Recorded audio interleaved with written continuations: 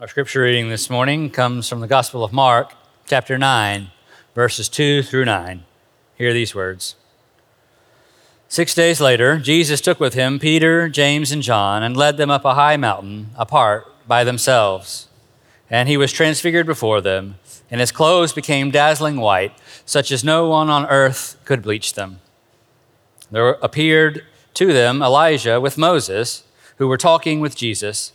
And then Peter said to Jesus, "Rabbi, it is good for us to be here. Let us make 3 dwellings, one for you, one for Moses, one for Elijah." He did not know what to say, for they were terrified. Then a cloud overshadowed them, and from the cloud came a voice. "This is my son, the beloved. Listen to him." Suddenly, when they looked around, they saw no one with them anymore, but only Jesus. As they were coming down the mountain, he ordered them to tell no one about what they had seen until after the Son of Man had risen from the dead. This is the word of God for the people of God. Thanks be to God. Amen. Okay, we're taking bets if God will give us a thunderous roar from the heavens at some point during the sermon. And so let's keep your eyes out for that and what God agrees with. Maybe he's disagreeing, I don't know. But we seem to be people obsessed with the remake. Have you ever noticed that?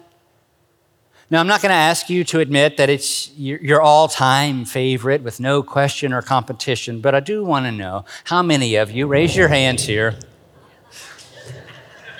how many of you have ever had a favorite show on HGTV? Huh? Come on, liars. Like, did anybody else watch Property Brothers? Like each episode was going to solve the greatest unsolved mystery of our time? And don't you dare come up to me after the sermon and tell me you've never seen an episode of Fixer Upper. I'm willing to bet that some of you have tried to go to Waco, or you've thought about going to Waco for the sole purpose of seeing Magnolia Home, or possibly running into Chip and Joanna. Any of you? Okay. All right, you've done it. And I have no idea what we were doing in the early 2000s with the show Extreme Makeover. Do you remember that? Ty Pennington, ABC? No idea what we were doing except to say that we are obsessed with this idea of the remake. In fact, a few years ago, it seemed like we weren't worried about making any new movies. We were just going to remake all the old ones. And so I put a poll out on Facebook earlier this week, and it's asking you about the best or the worst remake of a movie or a song. And some of you did not disappoint. I think some of the best comments I got, and by best I mean one of those ones that's the worst, but we can't look away.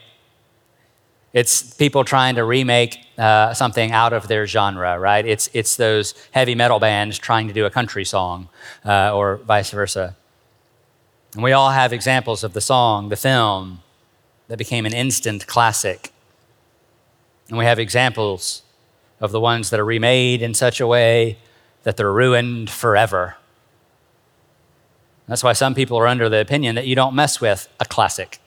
Doesn't matter what it is. Once it's a classic, it's done. You don't touch it. And there's nothing you can do to improve upon it. Anything you do to touch it in any way will ruin it forever. But sometimes, even with a great classic, the remake is better than the original. And our passage this morning just happens to be one of those times. See, in Exodus 20, Moses met with the Lord at the top of Mount Sinai and got the 10 commandments. He got the other 610 too, but we talk about the 10 the most. 603. There's 16. Okay. And in chapter 24, God tells Moses to go back up the mountain with 3 other men, Aaron, Nadab, and Abihu. And they are going to confirm the covenant with the Lord. And in Exodus 24:16, it says, "For 6 days the cloud covered the mountain, and on the 7th day the Lord called to Moses from within the cloud." By Exodus 34, after that little incident with the golden calf, Moses has to go back up the mountain one more time. But it says when Moses came back down this time, it says that his face shone radiant because he had been in the presence with the Lord. Okay, so that's the original. Fast forward with me a few years. We find ourselves 6 days after Peter declares Jesus to be the Messiah, the one who is going to usher in the new covenant, teach people how to live righteously with God and with neighbor.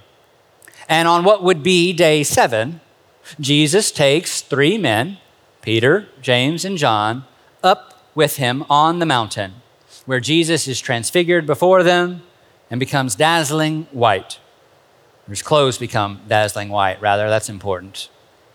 And while they're there, a cloud overshadows them, and God is going to speak. So it's almost like Jesus is trying to recreate the events on Mount Sinai. No? No? Okay.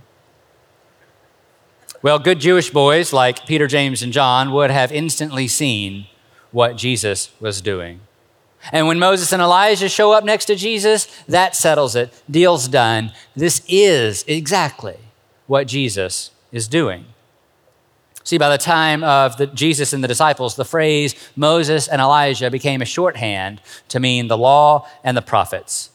And another way to say that, to understand that phrase, Moses and Elijah, is to understand it that meant a representation of the complete voice of God to his people throughout their inception and their formation. So Peter gets it. He sees exactly what Jesus is doing. And he may not know exactly where all this is going, but he wants to help Jesus finish setting up the scene. Rabbi, it is good for us to be here. Let us make 3 dwellings, one for you, one for Moses, one for Elijah. And we like to pick on Peter for his response, like, how dense can one man be? I mean, right before this, Jesus has to rebuke him, call him Satan, because of his poor ability to realize what it means that Jesus is the Son of God, the Messiah with the new covenant. You would think it would take Peter more than a week to stick his foot back in his mouth. But given how all this is going down, Peter's response is a reasonable one. Peter's response that they should build dwellings, or tents, tabernacles, that's the word in the Hebrew, for Jesus, Moses, and Elijah, it's because Peter knows what happens next in the story that Jesus seems to be recreating. See, in Exodus 34, after having to go back up the mountain one more time and do it all over again, Moses meets with God, he gets the commandments, and he comes back down with another set of instructions, how to build the tabernacle. And the people began to construct the tabernacle, the dwelling place of God among them. It's also where the word of God was kept and read to the people. Building tabernacles is clearly the only appropriate answer when you have Jesus transformed into God's image and Moses and Elijah manifest in front of you. It was one of the core tangible markers that we have that God is with us. And the top of the mountain being overshadowed by a cloud isn't a contradiction to Peter's idea. It's a confirmation of it. That this might be horribly terrifying, but it is horribly terrifying in the most wonderful way. Because this is exactly what happens before God speaks to Moses, gives him the commandments, the instructions for the tabernacle. Peter is spot on in his response. And so what do we do with verse 6? Mark says that Peter didn't know what to say, for they were all terrified. Well, another way to understand that isn't to say that Peter is some bumbling fool. Rather, what if Peter, James, and John are so overwhelmed by what's going on that this is the only response that they know how to make? Because this is the very response that God told them to make all those years ago on Mount Sinai. But something is different. If the remake is going to put up bigger numbers at the box office, if it's going to quell any doubt about which version of the story is the best, then the remake has to give us something that the original did not, that the original could not. See, in the original, it's just Moses' face that shone after he was meeting with God. And here, it's all of Jesus' clothing that changes as well. Mark says that it was such a dazzling white that no one on earth could bleach them. And that's because Jesus isn't trying to reveal himself as the reincarnation of Moses. Jesus is revealing himself as the incarnation of God. Psalms 104:2, it says that the Lord wraps himself in light as like a garment. Daniel 7:9, as I looked, the thrones were set into place, and the Ancient of Days took his seat, and his clothing was as white as snow. It's not just that Jesus may have been in the presence of God like Moses. The transfiguration of Jesus gives him a radiance that is only used to describe the Lord Most High. And this time when God speaks to them all on the mountain, all he says is, "This is my son, the beloved. Listen to him." And I know we like to connect those words to the words that God spoke at Jesus' baptism. And it's good and it's right to do that. But there's a subtle difference between those two events that allows what happens here to be connected to the story that Jesus is trying to recreate from Moses.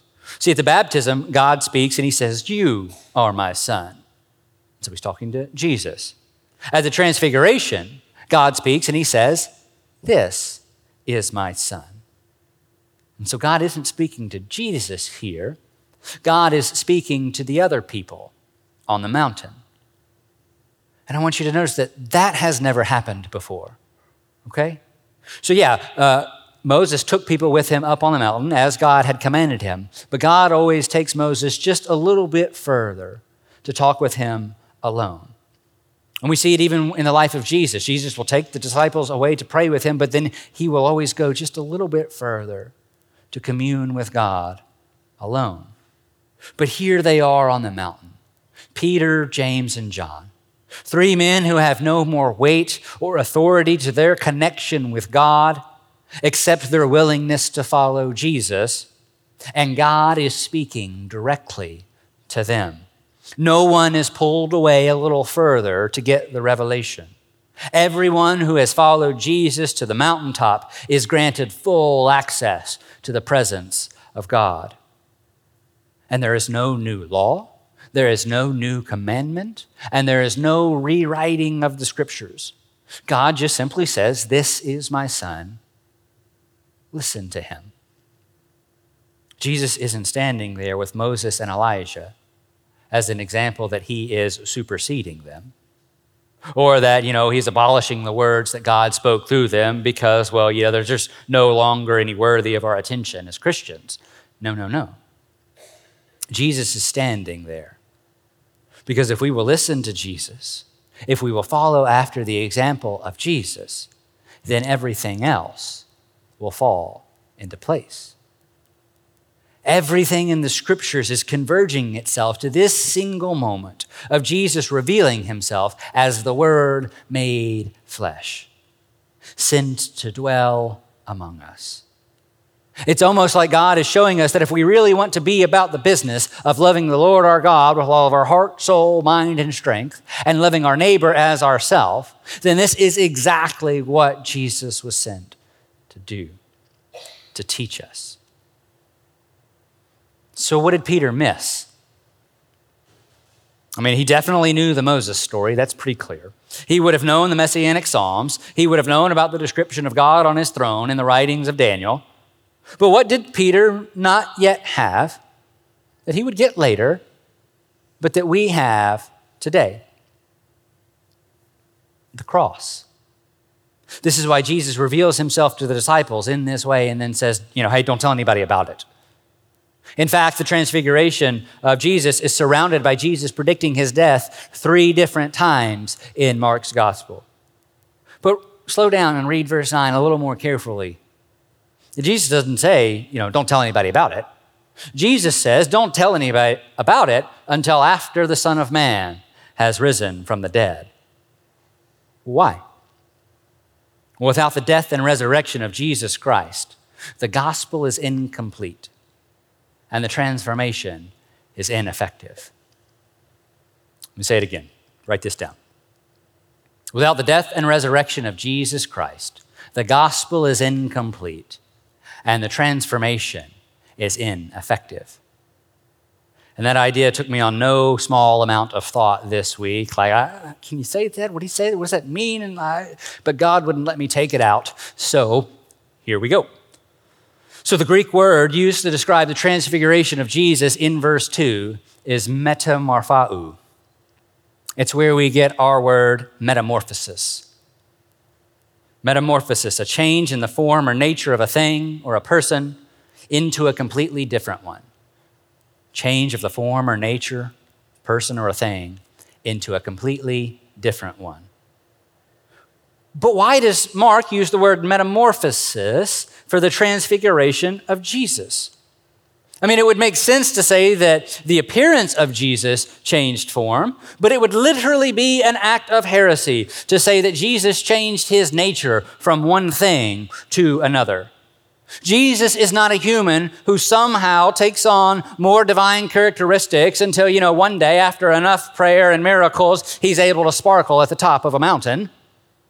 The grave is not some kind of cocoon that Jesus needs to crawl into to make his transformation complete. Jesus is, by his very nature, God made flesh. There is no change that Jesus needs to go through to make the fullness of his divinity a reality. You tracking with me here, church? Say amen. There it is. All right. And yet, Jesus tells Peter, James, and John not to tell anybody about this until after the resurrection. Okay, so how is one not complete without the other, Jesus? I mean, is it simply because he knew that they wouldn't understand it until later? Well, there's already about 3 years of stuff that's gone on that they don't get, that they won't fully grasp until after they meet the risen Lord. So that's not it. And it surely isn't a warning that no one comes looking for him, because Jesus is about to go down off this mountain and walk straight up Calvary's hill, directly into the hands of those who are going to put him to death. So that's not it. There's something deeper going on. And I think Jesus takes the disciples on this journey and reveals this moment of transfiguration for the same reason we see him born of a woman when he could have just stayed in the heavens.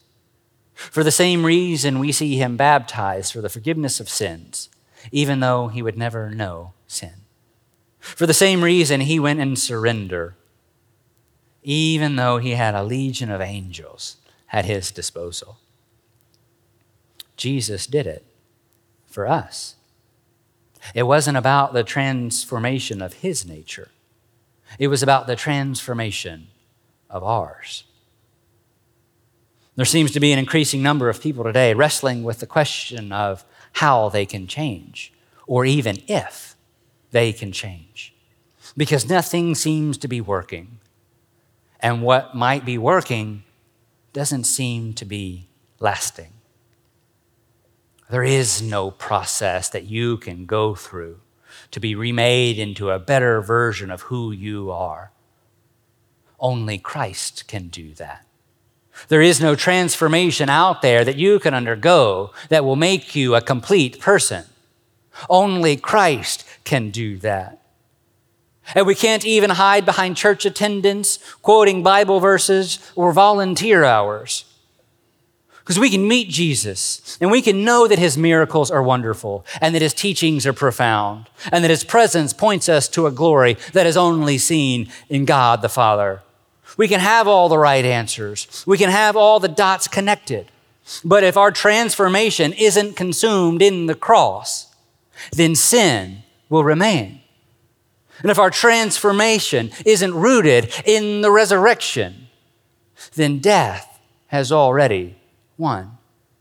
It's only by the blood of the Lamb that was slain that we are cleansed and made new, that our sins shall no longer be counted against us. Though our sins be red as scarlet, they will be made as white as snow. It is God who makes his light shine in our hearts, giving us the light of the knowledge of God's glory.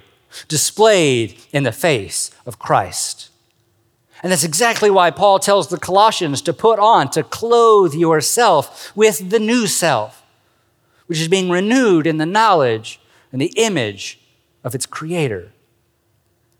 It is only by the full measure of the gospel, where Christ displays the death-defying glory of God, that our lives are truly transformed. Where the same Spirit that raised Christ from the dead now lives in you, where you are no longer slaves to that old nature in which you once lived. And we get that. We know that. We still find ourselves constantly asking what that looks like. And so it makes me wonder if there isn't something else driving that question. I wonder if our search for a new way of doing is really a desperate longing for a new way of being. There is no new way. There is no new method or better method. There is only Christ. There are not new or better types of Christians. There are only men and women filled with the Holy Spirit of God who have been transformed by the power of Christ. And if I truly am being transformed by Christ, then as that old sin nature with all of its passions and desires of the flesh begins to decrease within me, and as this new nature with all of its passions and desires of God begins to increase within me, then the life I live isn't about a checklist to see whether or not I'm doing what good little boys and girls of Christ are supposed to be doing. Because everything I do flows from Christ who lives in me. This is why Jesus told us to let our light shine before others. For we proclaim not ourselves, but Jesus Christ as Lord, and ourselves as Christ's servants for Jesus' sake. The deeper, more tangible reality to the transforming power of the gospel is that as we come to see the fullness of God manifest in Jesus Christ, not only are we being remade into the image of the triune God, but we are being transformed in a way that our bodies are becoming temples of the Holy Spirit, dwelling places of God. Because building a dwelling place, a temple, a tabernacle, is the very way God taught us to respond to the manifestation of His presence all those years ago. The only difference is, in this version of the story, you and I are the stones. And with Christ as the cornerstone, the whole structure from top to bottom, left to right, from all the living stones, from the apostles to the prophets, to you and me, are being built together spiritually into a dwelling place of God, Ephesians 2 tells us. This reality simply doesn't change the way I think about what I do. It changes the way I think about who I am.